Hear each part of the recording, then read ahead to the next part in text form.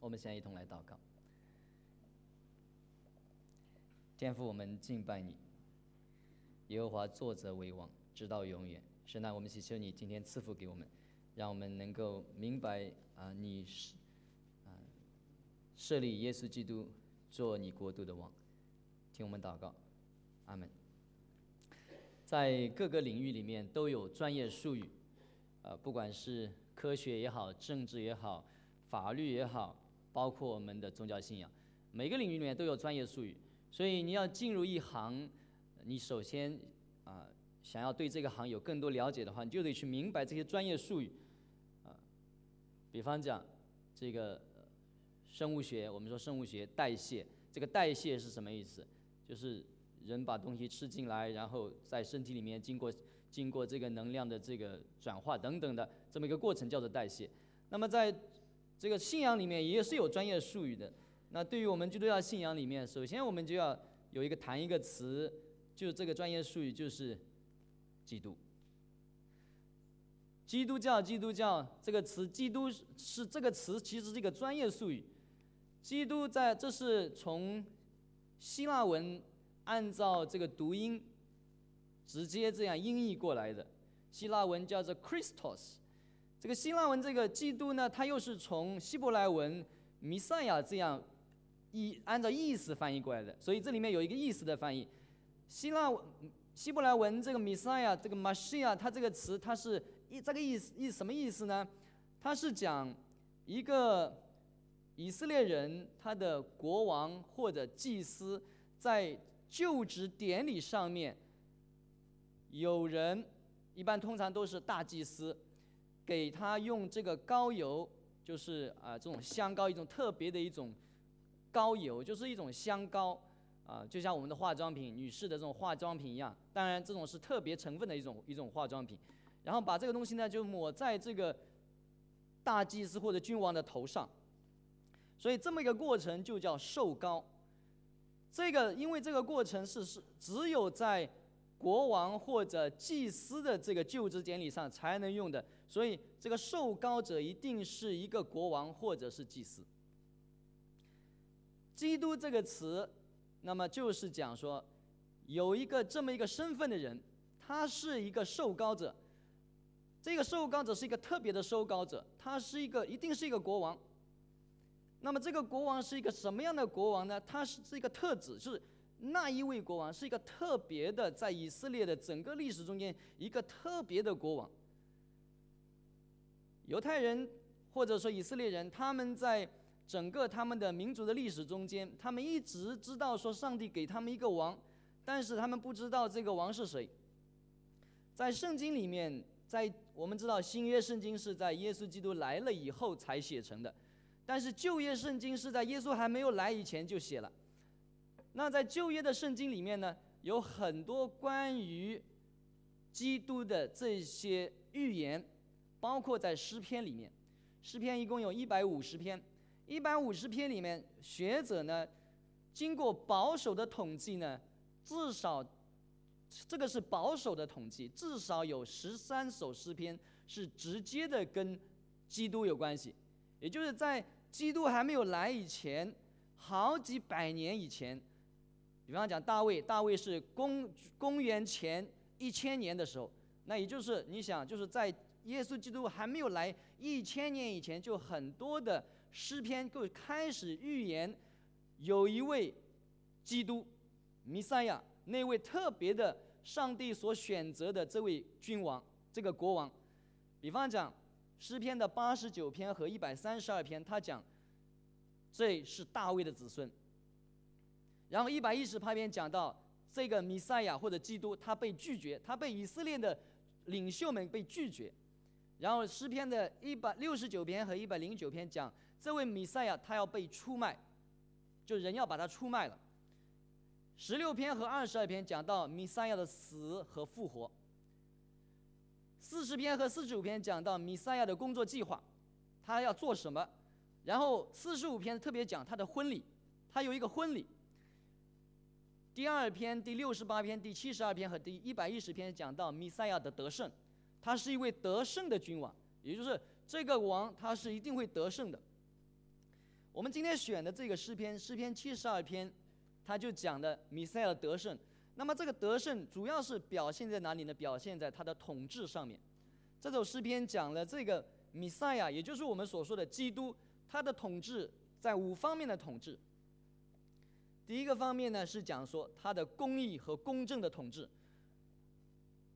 诗人这样说：神啊，求你将判断的权柄赐给王，将公义赐给王的儿子。他要按公义审判你的民，按公平审判你的困苦人。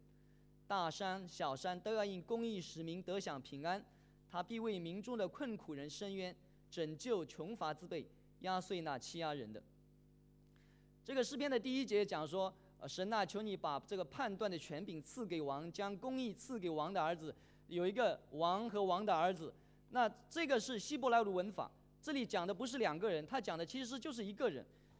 希伯来的文法里面常常把这种并列的这种方式，用这样一种方式来做修辞，说其实意思就是这样：神啊，求你把这个判断的权柄赐给王，将公义赐给王。那为了不重复呢，他就用了一个王的儿子在这边做代替，因为王的儿子也是王。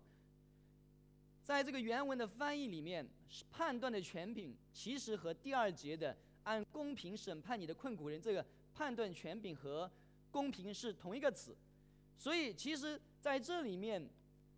诗人他其实就是讲说，神啊，求你把公平和公义赐给王，让他按照公义审判你的子民，按照公平审判你的困苦人。公平也可以翻译作公正，所以公义公正的统治。在撒母耳记下，大卫做王。大卫做王的时候，在撒母耳记下的第8章15节，有在很不经意的地方，他就很提了这么一句话，说大卫做王，统治全以色列，以公正和公义对待所有的人。圣经为什么好像在很不起眼的地方提了那么一句话？但这句话其实很关键，他就讲说，大卫是神所特别选择的一个国王。大卫做了王以后，他就以公正和公义对待他整国的百姓。神选择一个人做王，当神选择一个人做王的时候，他就期望他按照公义和公正的原则来对待百姓。那大卫呢，因为是知道神心意的一个人，所以他做王以后就以公义和公正来对待所有的人。所以在这里面，第1和第2节，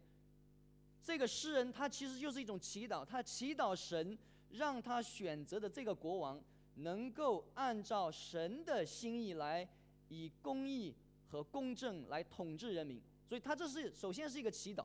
神啊，求你让这位王，也就是基督，能够按着公义和公正来审判来统治。这里稍微有一些要做一些解释，在这里面王和王的儿子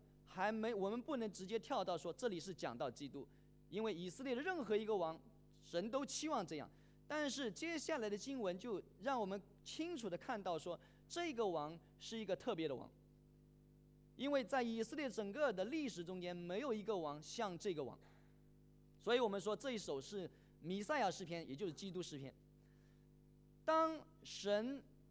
把公义和公正的原则给了这个王以后，对于国家来说有什么影响呢？第3和第4节就告诉我们说，这样一个王，他统治国家的时候，大山小山，整个以色列的国境都要因公义使人民得享平安。一个好的国王就能够让人民得到平安。他怎么样呢？他为民中的困苦人伸冤，拯救穷乏的人，压碎那欺压人的人。也就是如果说你是作恶的，他会审判你，刑罚你；如果你是困苦的，他就拯救你。这是讲到说他的统治带来的果效。那不仅这样，诗人这样继续说，太阳还存，月亮还在，人要敬畏你，直到万代。说这个王他统治的时候，他降临像雨鸽在已割的草地上面，像甘霖滋润田地。以色列的土地上面经常干旱，这个王将来的时候，他就像甘霖滋润这个干旱的土地一样，也就是他的统治让人热切的期望。因为人都知道说，当他来做王以后呢，我们的生活就可以改善。他来以后，像雨降在已割的草地上面。他来了以后，义人要发旺，大有平安。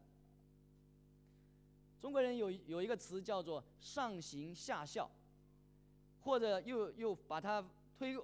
这个拉长一点，就是说上有所好，下必甚焉。当一个国王如果他是一个公义公正的国王，那么这个国家的人民也会向这个国王学习。反而如果说这个国王是很昏庸的，那么整个国家都会处在一种道德的这个非常败坏或者崩溃的这么一种处境里面。所以中国人有这个《礼记》里面有一句话说：国家将兴，必有征祥；国家将亡，必有妖孽。如果说一个国家要灭亡了，一定有妖孽，就是把这个统治者或者各种各样的人比喻成像妖怪一样。所以在这里面第7节其实讲说，这么一个公正的国王，公正公义的国王，在他统治的时候，他统治下的老百姓义人要发旺，大有平安，也就是大家都学习来像他一样。所以这里面推广到我们基督徒的生活里面，基督徒是耶稣基督的门徒学生，所以我们是他的学生，我们向他学习。基督的统治是公义公正的统治，那我们作为他的信徒，这就是我们生活的标准。那公义公正的标准到底是什么样子？那么如果放在我们新约的教导里面，可以用保罗在加拉太书5章14节这么一句话：因为全部的律法都在爱人如己这一句话里面成全了。如果说公义公正的这么一个国王，他领导下的这个百姓都是爱别人如同爱自己一样，那么这个国家肯定是非常兴旺的一个国家。我们来这个，如果说我们就讲一下中国的古代的历史里面，在中国古代的历史里面有一些特别坏的皇帝，比方讲很出名的秦始皇，或者说隋朝的隋炀帝。这两个皇帝都非常的厉害，都是很厉害的。秦始皇统一中国，秦始皇而且修建了北部的长城，那个规模是非常大的。所以他或者我们讲隋炀帝把这个南北的运河给连起来。所以这两个皇帝其实在工业上面来讲，其实是非常高的。我们可以说他们是千秋工业。但是呢，这两个皇帝有一个共同的毛病是什么？他们非常的残暴，把人民呢当作牲口一样。长城或者是运河基本上都是用人民的骨头、老百姓填起来的。据说隋炀帝修运河的时候，他征调了几百万的民夫，里面有一半人就死在这个工地上面。所以这两个皇帝又他们的王朝又很短命，其中就有这个原因，他们不把人当作人，把这些人就当牲口。中国也有比较好的皇帝，比方讲汉光武帝刘秀、唐太宗李世民、宋太祖赵匡胤，还有清朝的康熙皇帝。这些皇帝在历史上面的评价都比较好，比较正面。他们有一个共同点，仁慈厚道。这些国王他们统治的时候，他们有个共同点，就是仁慈厚道。比方讲赵匡胤虽然对于宋朝统治，他用文官来取代武官来统治，后来导致了宋朝的灭亡。但是有一点，赵匡胤跟很多的皇帝不一样，他没有杀功臣。中国的开国皇帝自古以来有一个很多的这个常用的手段，就是如果江山打下来，他就开始屠杀功臣。但是赵匡胤他没有，所以这个皇帝，这些所谓的好皇帝，他们有一个共同的特点，就是比较仁慈厚道。在这里面，诗篇就告诉我们，基督那将来的那要来的基督，他的统治是公义和公正的统治，他会审判恶人，他会拯救那穷人。那这是他的统治。那对于我们信徒来说，因为基督是这样的统治，那么我们就效法他。在这个诗篇新约的圣经雅各书里面有这么一节说，在父神看来，纯洁、没有玷污的虔诚，就是照顾患难中的孤儿寡妇，并且保守自己不被世俗所沾染。所以基督教的这个很大的原则，其实就讲说我们怎么样去照顾那些贫穷困苦的人。如果你是一个真正虔诚的人，我们不管说你是怎么样爱读圣经，我们不管说你是怎么样爱祷告，如果你在这个社会上面，你没有对这个社会有一种怜悯的心肠，能够去照顾那些贫穷人，以公义公正的来对待他们，无论你的虔诚多么的了不起，都是没有什么用处的。因为这位王他是一个公义公正的王。所以主耶稣在这个马太福音里面7章甚至提出更严重的警告，他说，不是每一个对我说主啊主啊的人都能进入天国，唯有遵行我天父旨意的人才能进去。到那一天，必有很多人对我说，主啊主啊，难道我们没有奉你的名讲道，奉你的名赶鬼，奉你的名行过许多神迹吗？但我必向他们声明，我从来不认识你们，你们这些作恶的人，离开我去吧。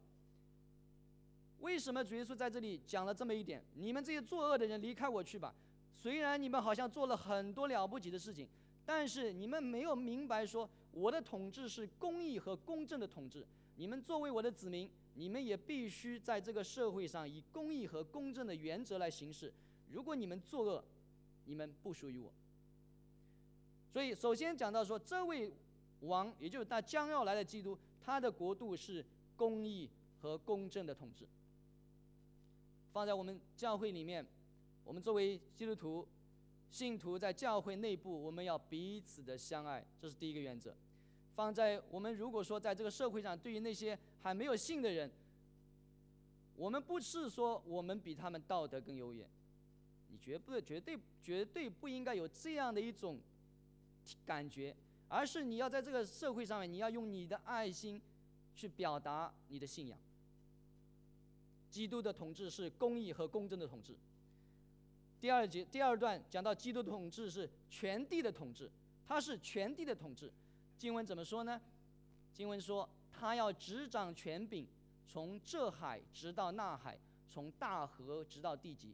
住在旷野的必在他面前下拜，他的仇敌必要填土。他施和海岛的王要进贡，示巴和西巴的王要献礼物，诸王都要叩拜他，万国都要侍奉他。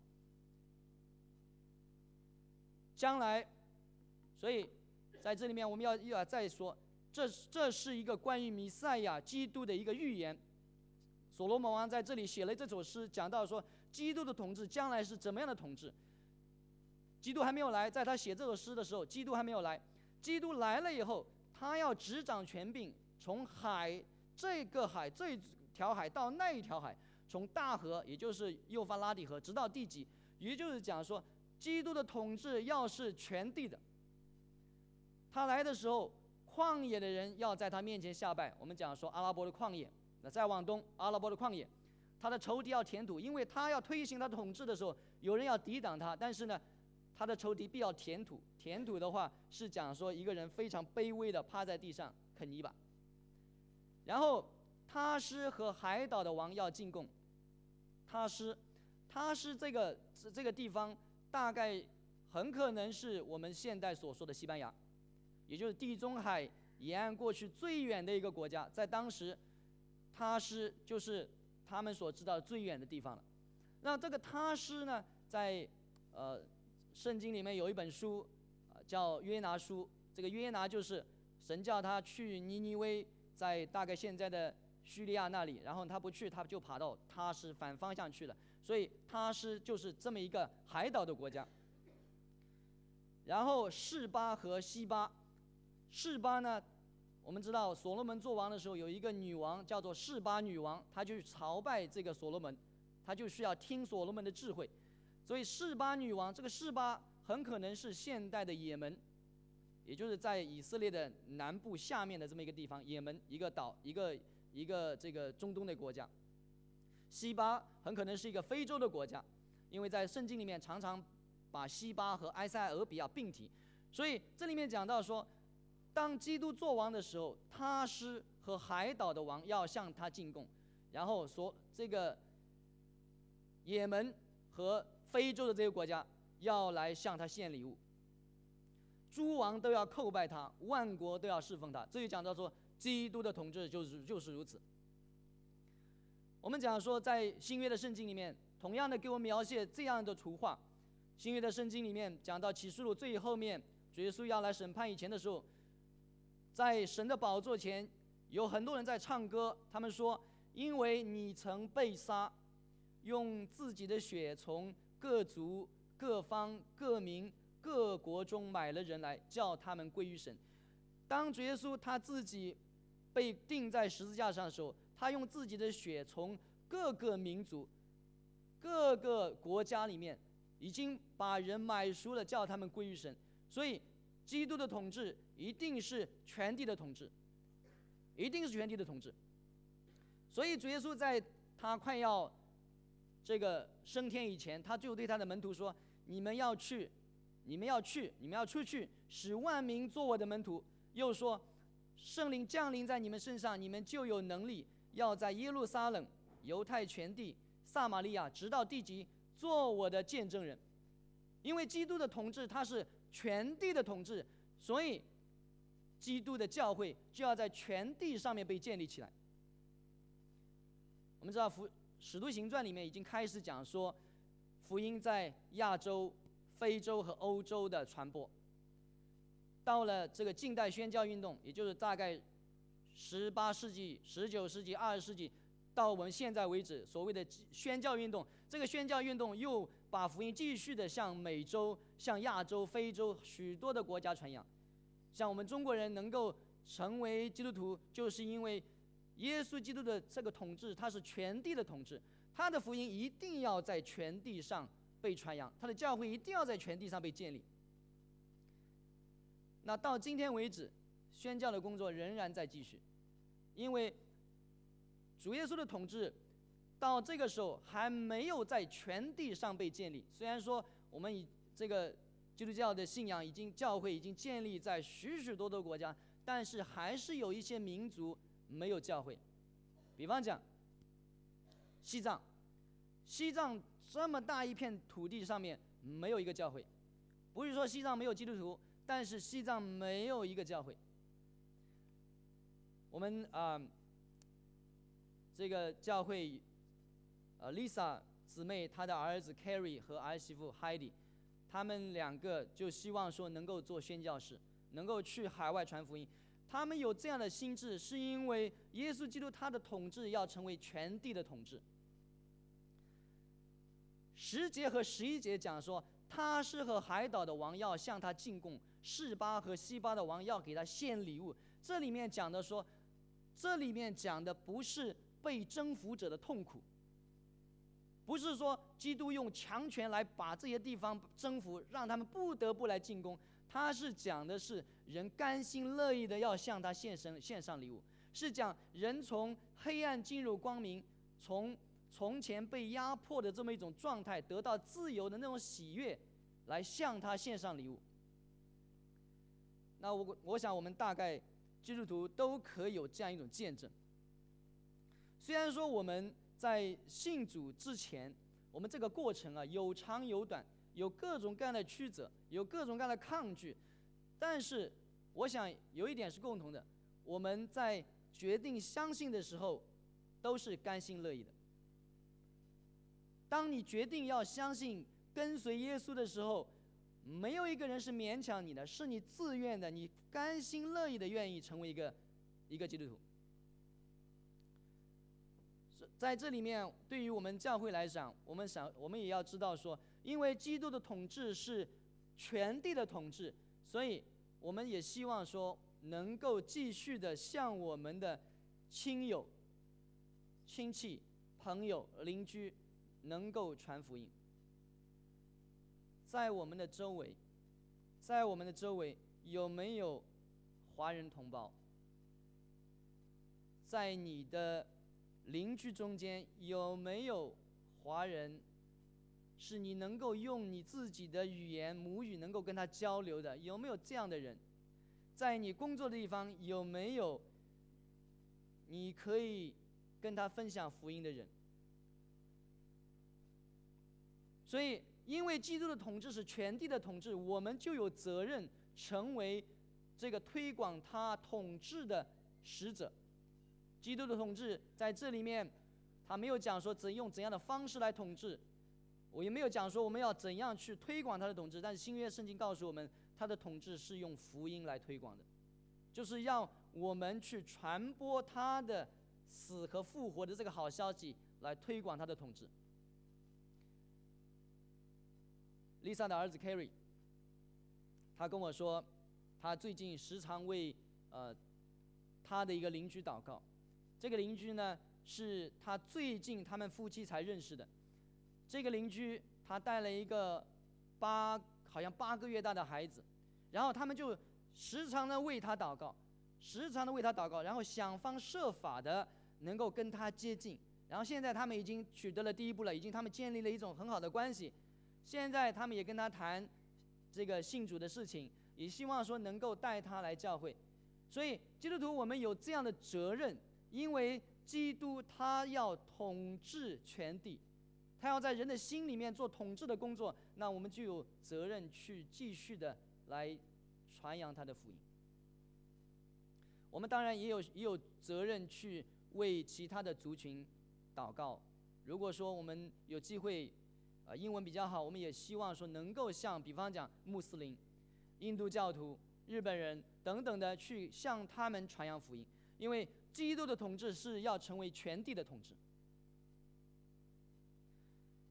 基督的统治为什么他要成为全地的统治？这里讲了基督的统治要成为全地的统治，为什么他的统治要成为全地的统治？接下来的经文告诉我们，因为基督的统治是怜悯的统治。他的怜悯怎么样表现出来？12节，因为就在解释前面所说的全地的统治。基督他要全地的统治，为什么他的统治能够成为全地的统治？因为穷乏人呼求的时候他要搭救，没有人帮助的困苦人他也要搭救，他要怜悯贫寒和穷乏的人，拯救穷苦人的性命，他要救赎他们脱离欺压和强暴，他们的血在他眼中看为宝贵，他们要存活，示巴的金子要奉给他，人要常常为他祷告，终日称颂他。基督教的推广不是和地上某一个国家的现有政权去争夺统治权，这不是我们的目的，因为基督的国不属于这个世界。所以我们想说教会，我们讲教会是基督的国的统治，但是基督的国在这个地上面，它没有一个你看得见的一个土地，没有一个你看得见的一种形式，这是你看不见的。在这个世界的国和基督的国的统治里面，世界的国就在统治着地上的国家，但基督的国是超越这些国家的。所以基督的国呢，反映在哪里？反映在教会里面。基督的国反映在生命改变的信徒身上。世界上的国反映在军队、政府等等的各种各样的形式上面，但是基督的国反映在教会里面，反映在生命改变的信徒身上。为什么说基督的国是怜悯的统治？基督统治是怜悯的统治。我们来假设一下，我们来设想这么一种场景：有一个沾花惹草的丈夫，他其实对于他的家庭是没有什么责任感的，他对他的妻子粗暴冷漠，对他的孩子呢，就像不是自己生的一样。这样一个人，作为丈夫，作为父亲，在他这个家里面，你能够想象说他的妻子跟他的孩子的痛苦吗？因为这么一个丈夫，这么一个父亲，他就给他的妻子和孩子带来很多的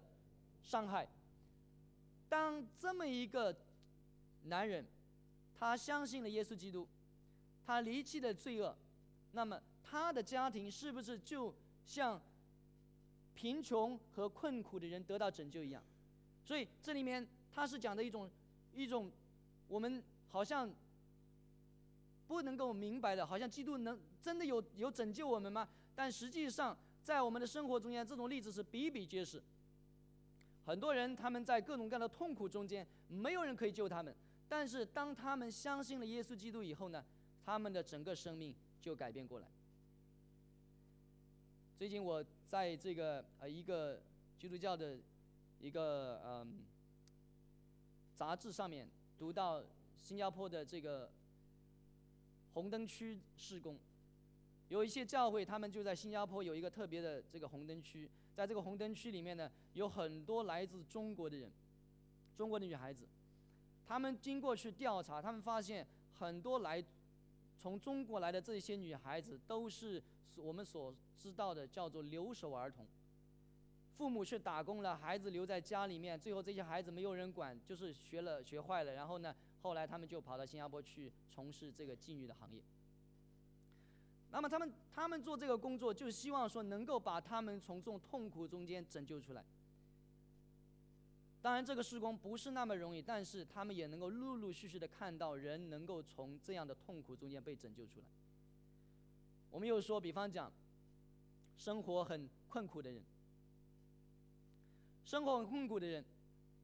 贫穷中间，或者说难民，那么当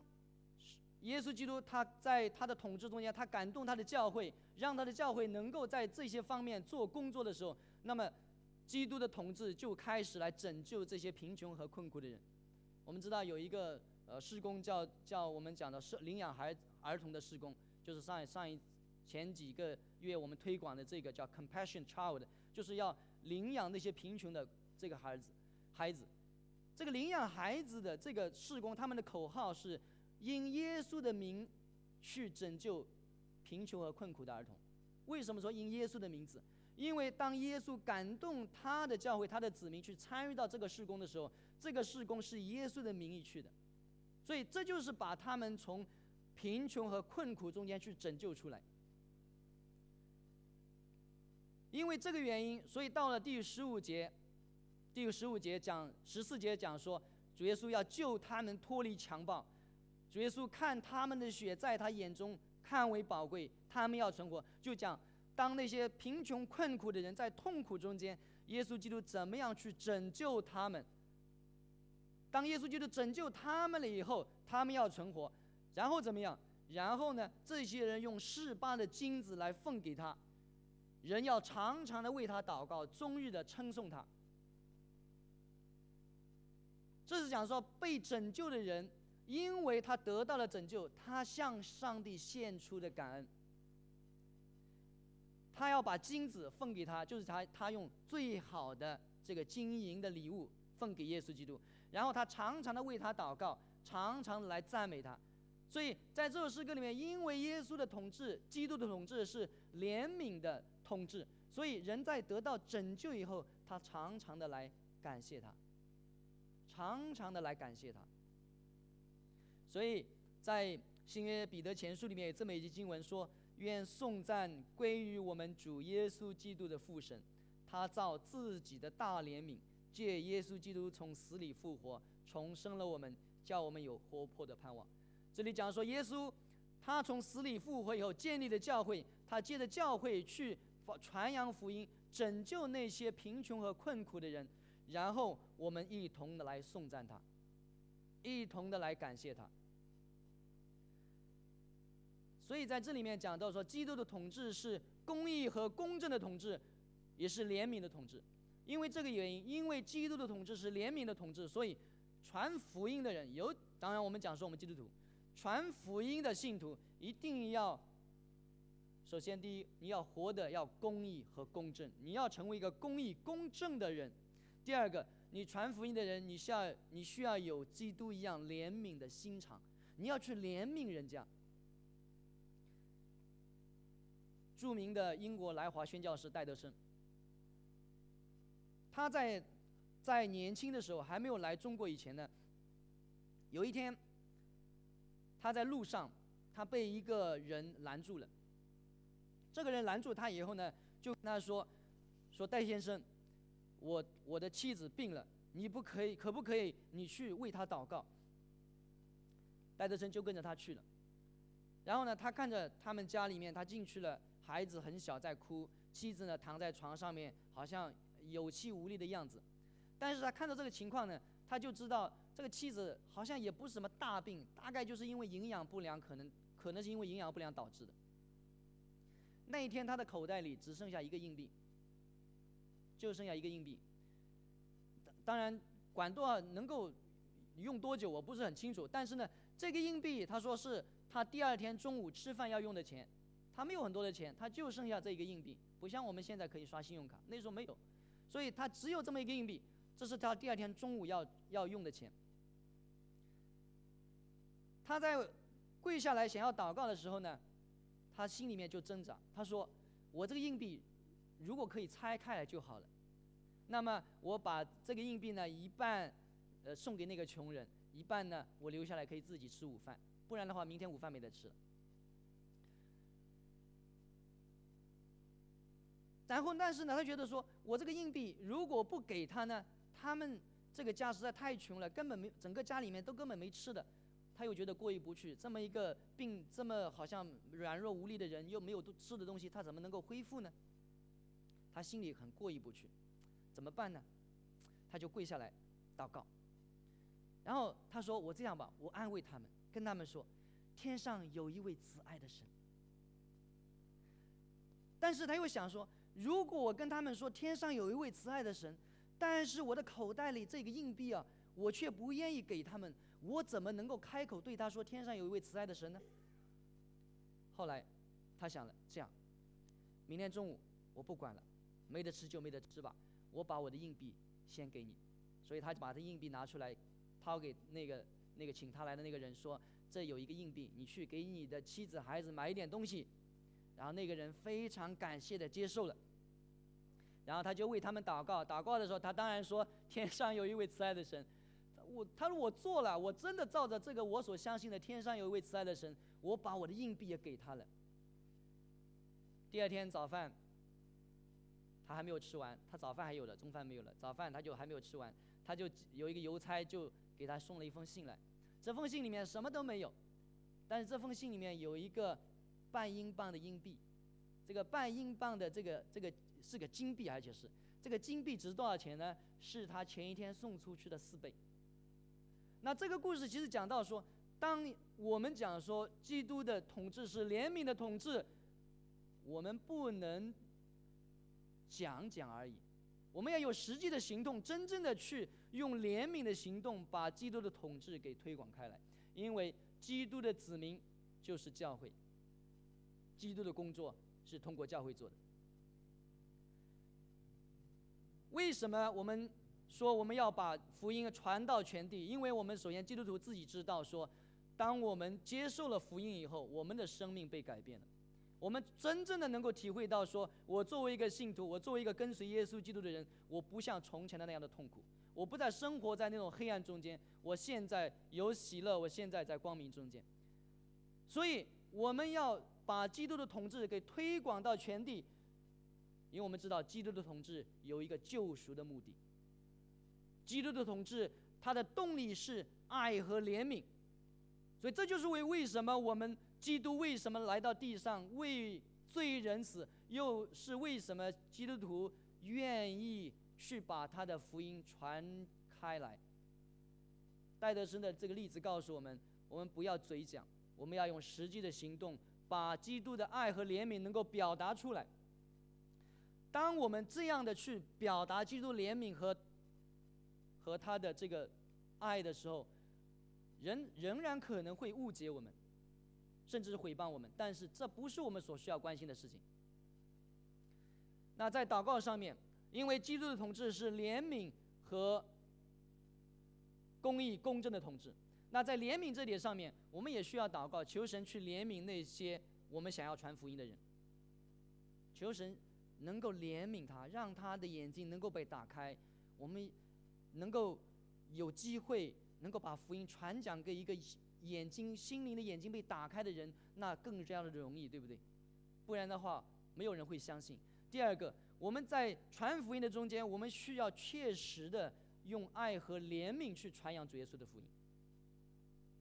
主耶稣的统治是公义公正的统治，是全地的统治，是怜悯的统治。接下来讲到基督的统治是繁荣昌盛的统治。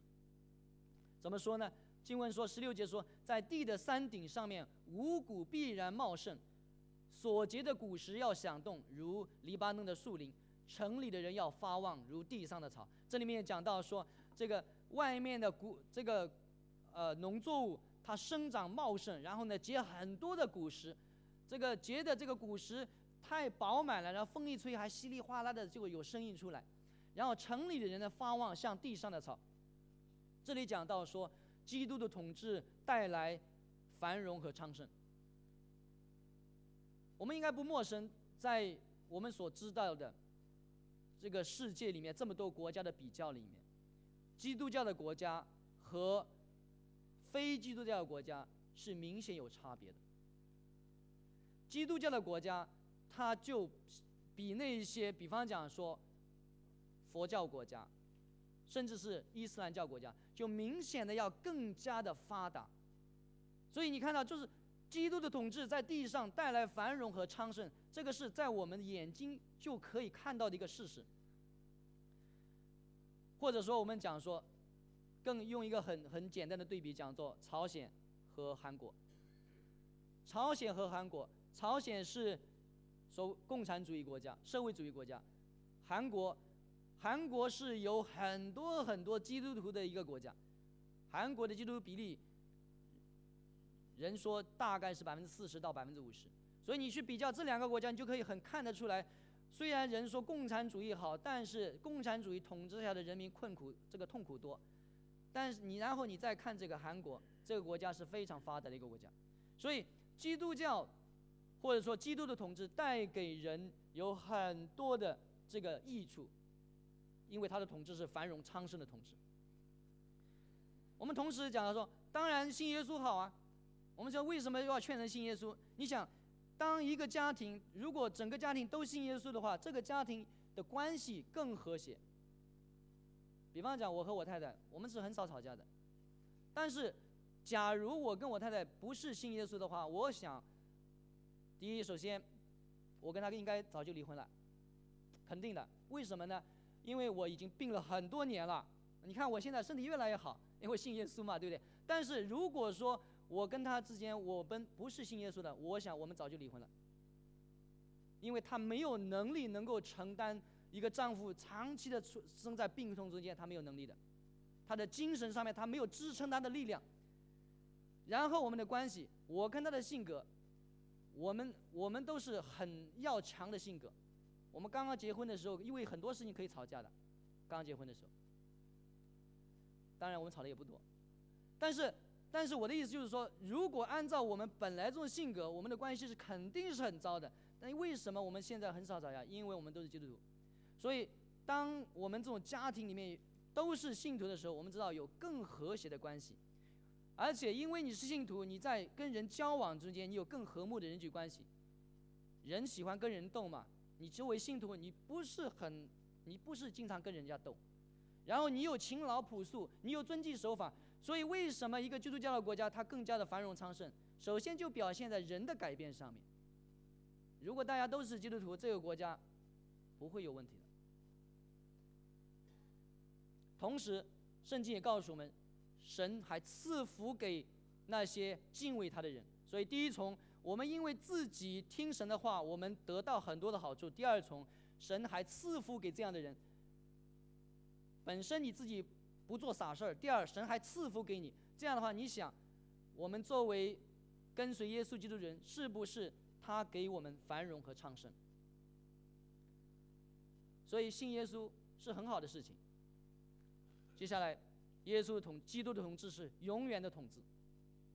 经文是这样说的：他的名字要存到永远，要流传如日之久，人要因他蒙福，万国要称他有福。独行其事的耶和华以色列的神是应当称颂的，他荣耀的名也当称颂，直到永远。愿他的荣耀充满全地。阿们，阿们。这里讲到说，他的名字要流传到永远，他要流传如太阳一样久远，人要因他蒙福，万国要称他有福。他的统治是永远的统治，大家都要因他蒙福，而且我们都一起称他为有福的。他荣耀的名字也当称颂直到永远。这里讲到说他是永远的统治。犹太人他们熟读了旧约圣经，但是他们是很困难的。他们知道说基督会永远存在。如果大家读过约翰福音，约翰福音里面这个耶稣跟犹太人的一段对话，耶稣说：“我如果从地上被举起来，就要吸引万人来归向我。”他对犹太人说：“我如果被从地上举起来，就吸引人来归向我。”他讲这句话的时候，是指着自己将要怎么样死说的，因为钉在十字架上，他是被挂起来，所以被举起来。所以当时那些老百姓，那些犹太人就对他说：“我们从律法上知道，基督是永远长存的。”所以犹太人他不是完全没有读懂圣经，他们也读懂了一部分的圣经。在旧约圣经里面，很多地方讲说基督是永远存在的，在这里面你说他的名字要存到永远，是不是？所以他们也知道说这个基督是永远长存的，但是他们没办法理解说，你怎么说人子要被举起来呢？这人子是谁呢？所以旧约圣经讲基督以后他的统治是永远的统治，但是旧约圣经也又预言了基督是那位受苦的要死的那么一位基督，所以犹太人就搞不清楚了。那到了我们作为新约的这个子民，我们在主耶稣已经死了复活了以后，我们就明白了这是讲的是什么。这讲的是耶稣他必须先受难然后再复活。所以启示录这样说，他说：“我是永远活着的，我曾经死过，看哪，我现在又活着，直活到永永远远，并且拿着死亡和阴间的钥匙。”所以因为基督他是要先受难，但是他要复活，他要永永远远活着，所以在旧约的圣经里面已经开始预言说，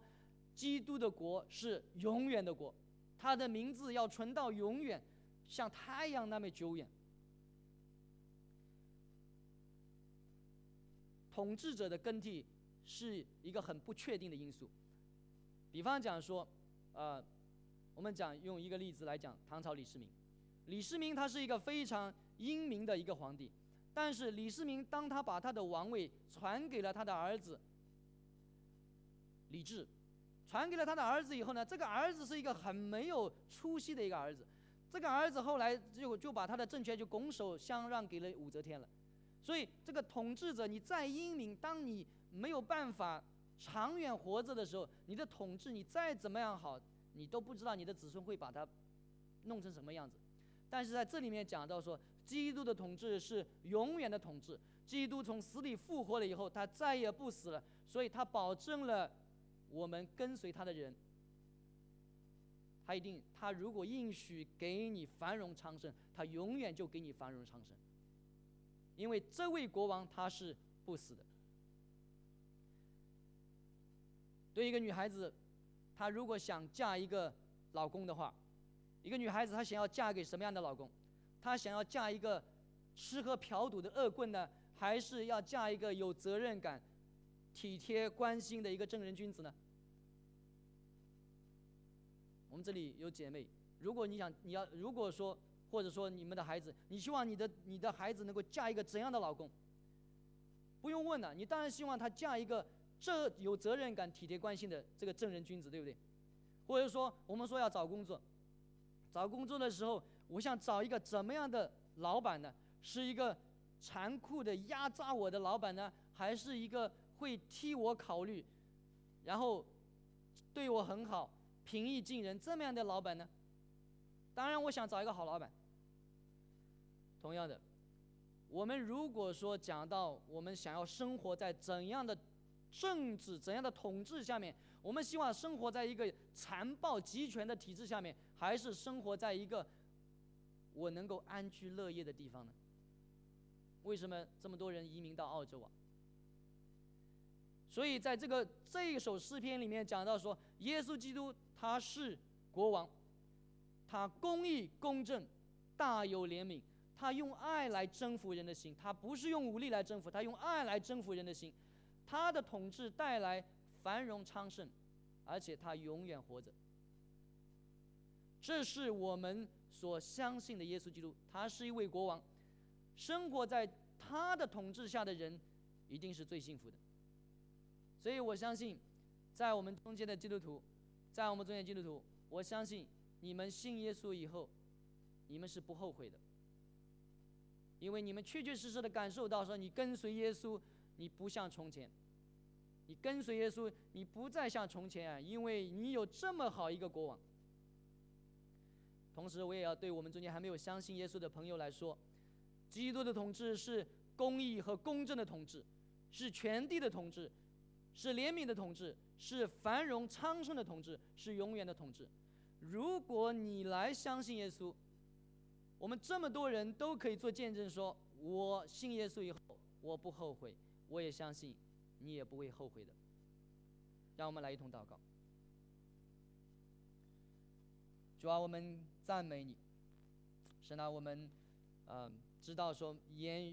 有限的言语，尤其是我们不是非常明白，主啊，更高的能够明白你的统治是怎样好的时候，主啊，有限的言语，主啊，不能更好的来表达你的统治。但是神啊，祈求你来赐福，主啊，你借用你的话来打开人的心，让我们知道说，生活在你的统治下面，主啊，这样的子民是多么的有福。神啊，我们向你现在感恩，因为我们自己确实知道说我们是有福的人，我们也愿我们能够把这样的福分带给我们的亲友、我们的邻居，我们也愿在我们中间还没有信主的人也能够成为一个有福的人。听我们祷告，阿们。